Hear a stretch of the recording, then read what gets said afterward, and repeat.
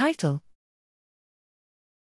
Top-down control of exogenous attentional selection is mediated by beta coherence in prefrontal cortex. Abstract: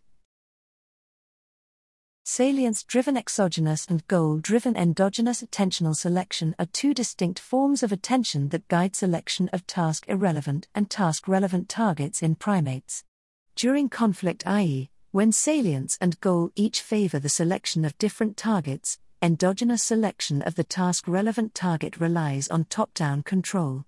Top-down attentional control mechanisms enable selection of the task-relevant target by limiting the influence of sensory information. Although the lateral prefrontal cortex, LPFC, is known to mediate top-down control, the neuronal mechanisms of top-down control of attentional selection are poorly understood.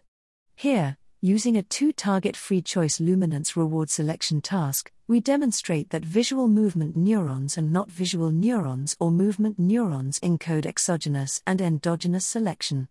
We then show that coherent beta activity selectively modulates mechanisms of exogenous selection specifically during conflict and consequently may support top-down control.